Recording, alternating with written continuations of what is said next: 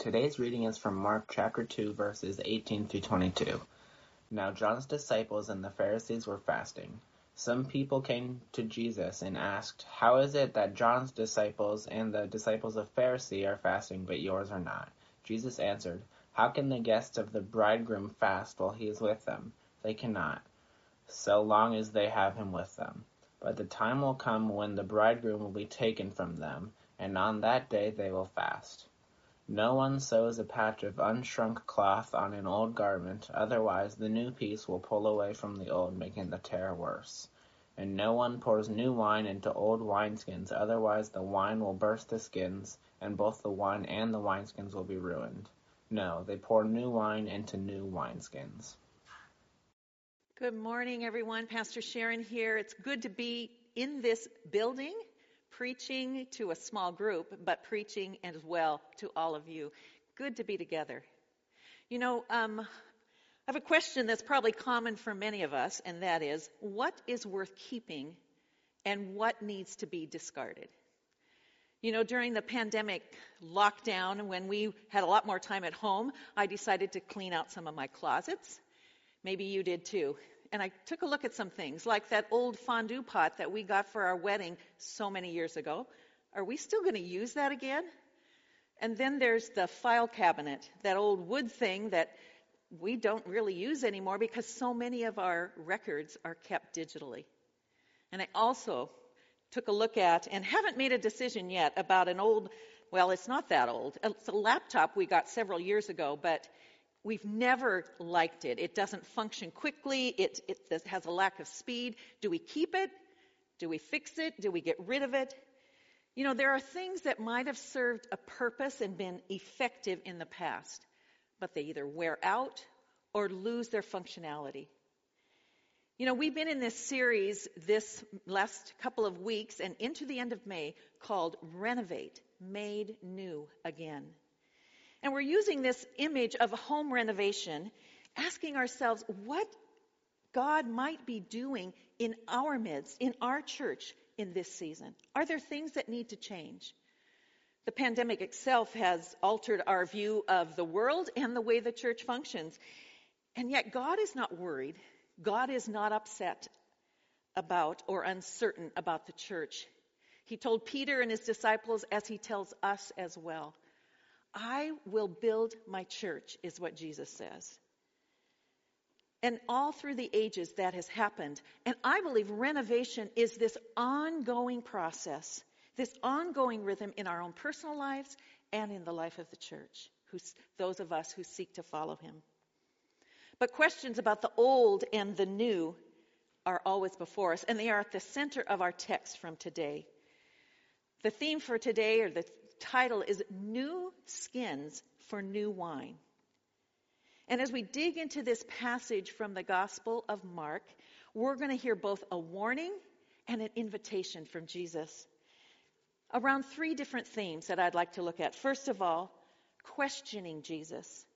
What questions were they asking and probing in him? Then the issue of old wineskins, and then what might it look like to pour new wine? If you have your Bibles with you, I encourage you to open to the Gospel of Mark. It's the second book in the New Testament.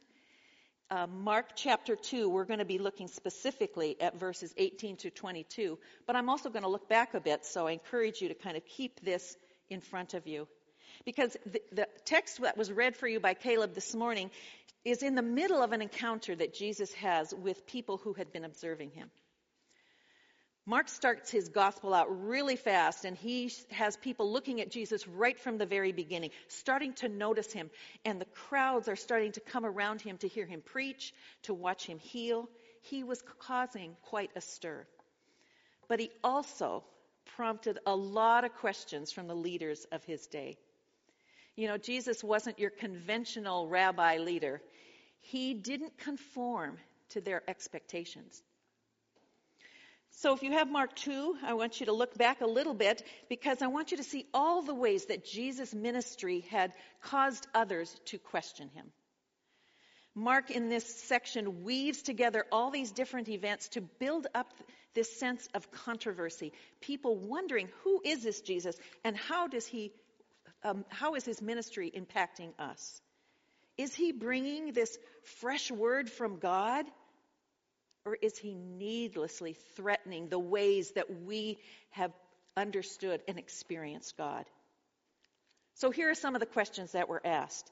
Back in the first part of the chapter, it's a story that may be familiar to many of you, where Jesus is gathered and a large crowd has come, and some men come with him, bringing a man, a friend of theirs, who's paralyzed. And when Jesus speaks to this man first and says, your sins are forgiven, the teachers of the law come unglued. And like, who is he? Does he have authority to do this? Their objection was really only authorized people, only people who spoke for God could forgive sins.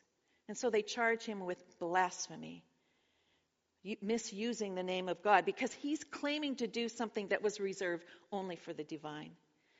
And it's interesting how Jesus answers that question. You might remember, if you read that passage, he doesn't explain it, he does something. He says to the man, pick up your mat and walk, and the man is healed. So the question they're asking here is, Jesus, what authority do you have?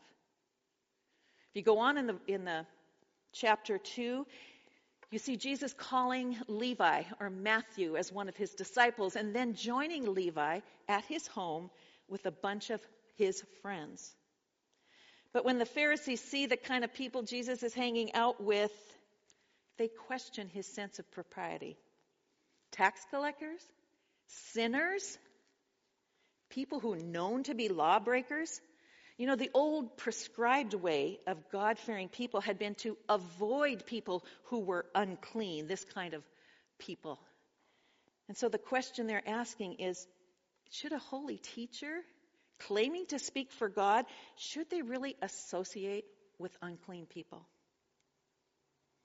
If you look towards the end of the chapter 2, past our text for this morning, you'll see controversies that kept coming up with the leaders of that day, and that was the way Jesus observed the Sabbath.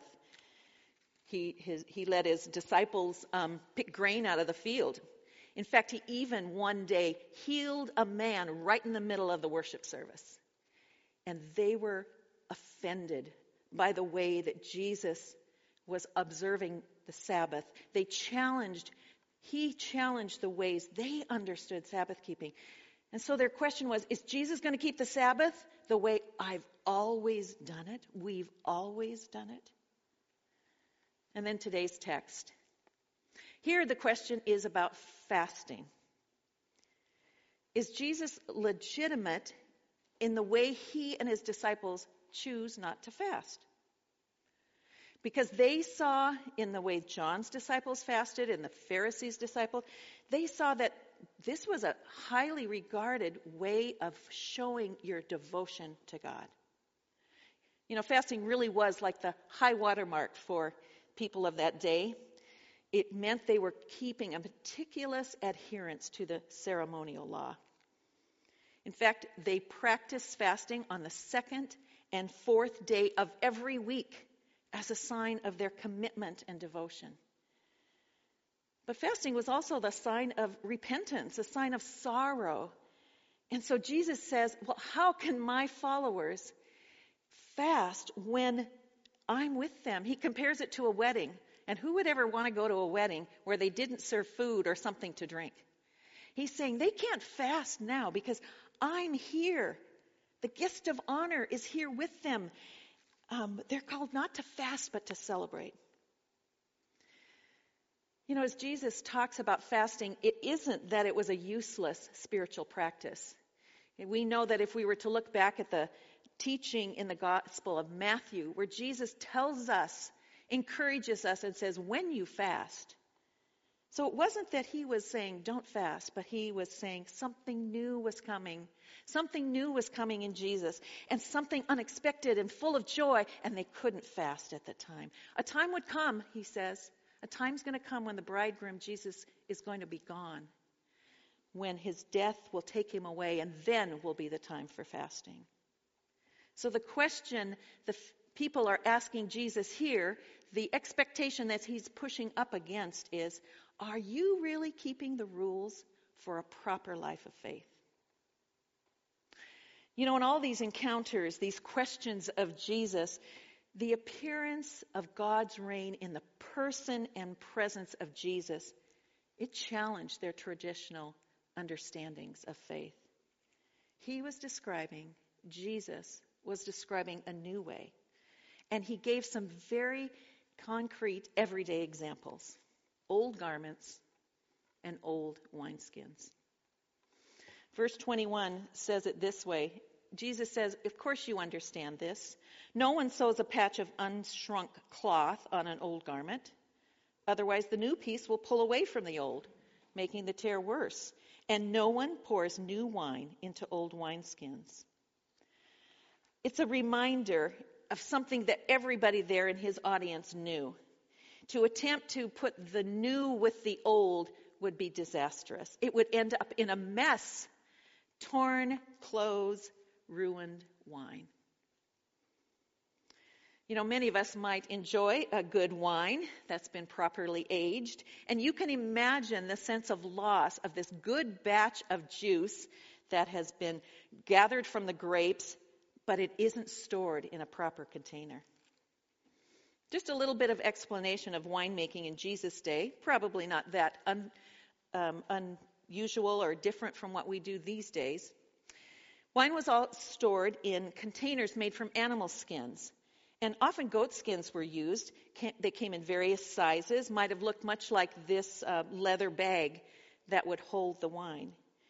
And so they would take these wine skins and pour wine in them for storage. And as the new wine begins to ferment and gas is released, then it causes those leather skins to expand. And as the fermentation process continues, the old wineskins, they wouldn't work because they don't flex. They're stiff. They have no pliability. And so they would split open. And the wine would spill, and the wineskin would be destroyed, and it'd be a mess. You know, old wineskins, they might have been useful in the past, but they're not adequate. They don't work for new wine. Jesus' way of challenging them was saying, the old wineskins of your piety and practice will not contain the new work of my Spirit. Now, we shouldn't conclude, as some that I read this week actually put this in some commentaries, and I don't agree with it. We shouldn't simply conclude that the old wineskin is the law and Jesus is the new. Because Jesus said himself, I did not come simply to abolish the law, but to fulfill it. So Jesus isn't saying, get rid of everything in the law in the past. No, he's saying this old wineskin of your religious practices that you have grown so rigid in, they separate you from this life of joy in God. If they were going to have receive Jesus, receive him in new ways, they'd have to adjust their expectations and not try to contain the new in the old forms. Old wineskins, they're inadequate to hold the growing and expanding work of Jesus. As we look at this for ourselves, we might ask a couple of questions related to pouring new wine. Because Jesus says at the end of this passage, you pour new wine into new wineskins, a picture of fresh possibilities, a freshness of something coming. And he's saying, my new way is built with new wine that needs to be poured into new containers. It's no longer compatible with the old. New wine, it has this great, rich potential for allowing things to expand and grow if it's in the right environment. An old container, an old wineskin, it's not going to do it. In fact, it's going to harm the wine. It's going to be ruined. So what Jesus is saying to his followers who gathered around them in this time was, don't settle. Don't just settle for an overused system of ceremonial law, of just adhering to the minute details of piety. Instead, allow the fresh, new work of the Spirit of God to come forth. He's saying to all of those who questioned him, who the controversies around him, what he's saying, don't miss out. Don't insist on this ceremonial rigidness and miss out on what God is doing in his ever-expanding work of the Spirit. And that might be what he's saying to us as well. What is God pouring? What is the new wine God is pouring for us in this day? I think we too can run back to old forms, treasured habits of faith that make us resist the new or see it with suspicion. We can be like those scribes and Pharisees who looked at their religious structures to measure and define their life in God. And I believe that God in this time is inviting us as the church universal and us as Pine Lake Covenant Church, to consider new wineskins for the new work of the Spirit in our time. I'm just going to give you a couple examples, but the Spirit might be stirring some things in your mind already as you hear this scripture. But here's some examples of old wineskins that aren't adequate to hold the new wine. One is the way we engage the community around us. Perhaps in the past we saw to those people out there who need to come to us in our church so that we can give them the right answers. Old wineskins might be like viewing our neighbors simply as people who need to be saved, who need to accept our way of doing things, assuming we know the sole way that Jesus is at work, and it's definitely just here in the church. So what would pouring the new wine look like in this space? The new wine might be this, that we see our neighbors as those made in the image of God, deeply loved by God, as are we. We recognize our common humanity. We recognize our sinfulness as well, the ways that we too have walked away from God's ways.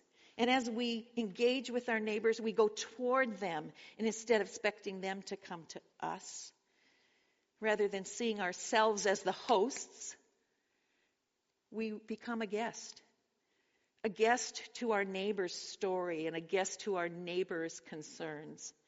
And we learn from them. And perhaps the new wine that is pouring of the Spirit is that we engage our neighbors, our community in new ways.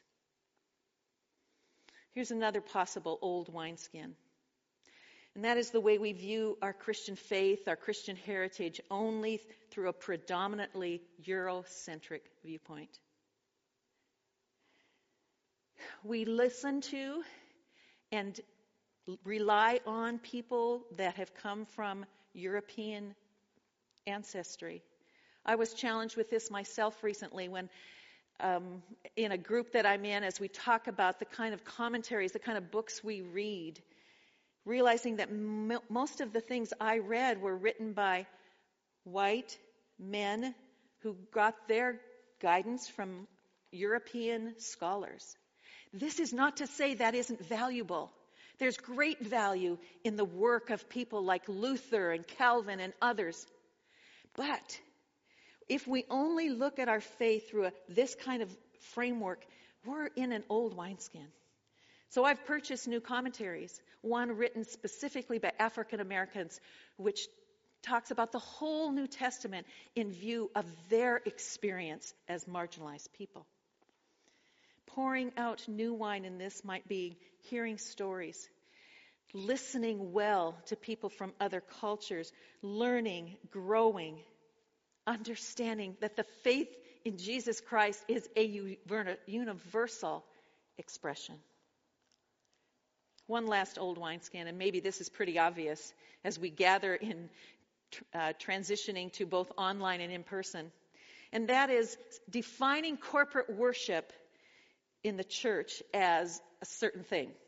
We come together, we sit in our rows, we sing 3 to 4 worship songs, we hear a sermon, we pray a prayer, and then we go and have coffee and talk to each other. Nothing wrong with that form. It's actually served us well for many years. But is God perhaps doing something new? I think the pandemic has been a gift for the church to think of new ways, to break open what had been our way of doing things, to think the gospel might be able to come in fresh ways. Doesn't mean just shifting to include a digital audience, which is part of this, but also re-examining the ways we do church, the ways we define what it means to meet with God. And the pouring of the new wine here, I don't know what it's going to look like. Perhaps we'll be experimenting with some new ways of gathering together. But God will meet us. The Spirit will stir as we shift ways and are open to the work of the Spirit. New wine, new cloth. You know, God often looks for new wineskins because the old ones won't stretch anymore. Are you willing to stretch? Are the old ways of doing church, of describing the kingdom of God, are they so rigid, inflexible, that we are missing a work of the Spirit? I saw this writing from Mark Roberts recently in a devotional he does called Life for Leaders. He says this: "We can find it easy to contain the new wine of Jesus in the wineskins of our familiar religious practices. We are nervous, if not resistant, when gospel points to new ways of being and doing. We prefer to reuse our old wineskins because they are comfortable and reassuring." This is both a warning and an invitation to us as the church. Do we prefer to reuse old wineskins because that's comfortable for us? Or is Jesus, through the work of His ever-present Spirit, pouring new wine right now into our community, into our hearts? We need to decide what's worth keeping and what needs to be discarded. Because the message and life of Jesus continues to be scandalous, even intoxicating in our day. He challenges our expectations, our old wineskins of churchianity, and He says, "My kingdom is bigger than this. Let the wine of the Spirit of Christ, the wine of the gospel, pour into us, and may we be ready to receive it with the new skins He has for us in this day." I invite you to pray with me.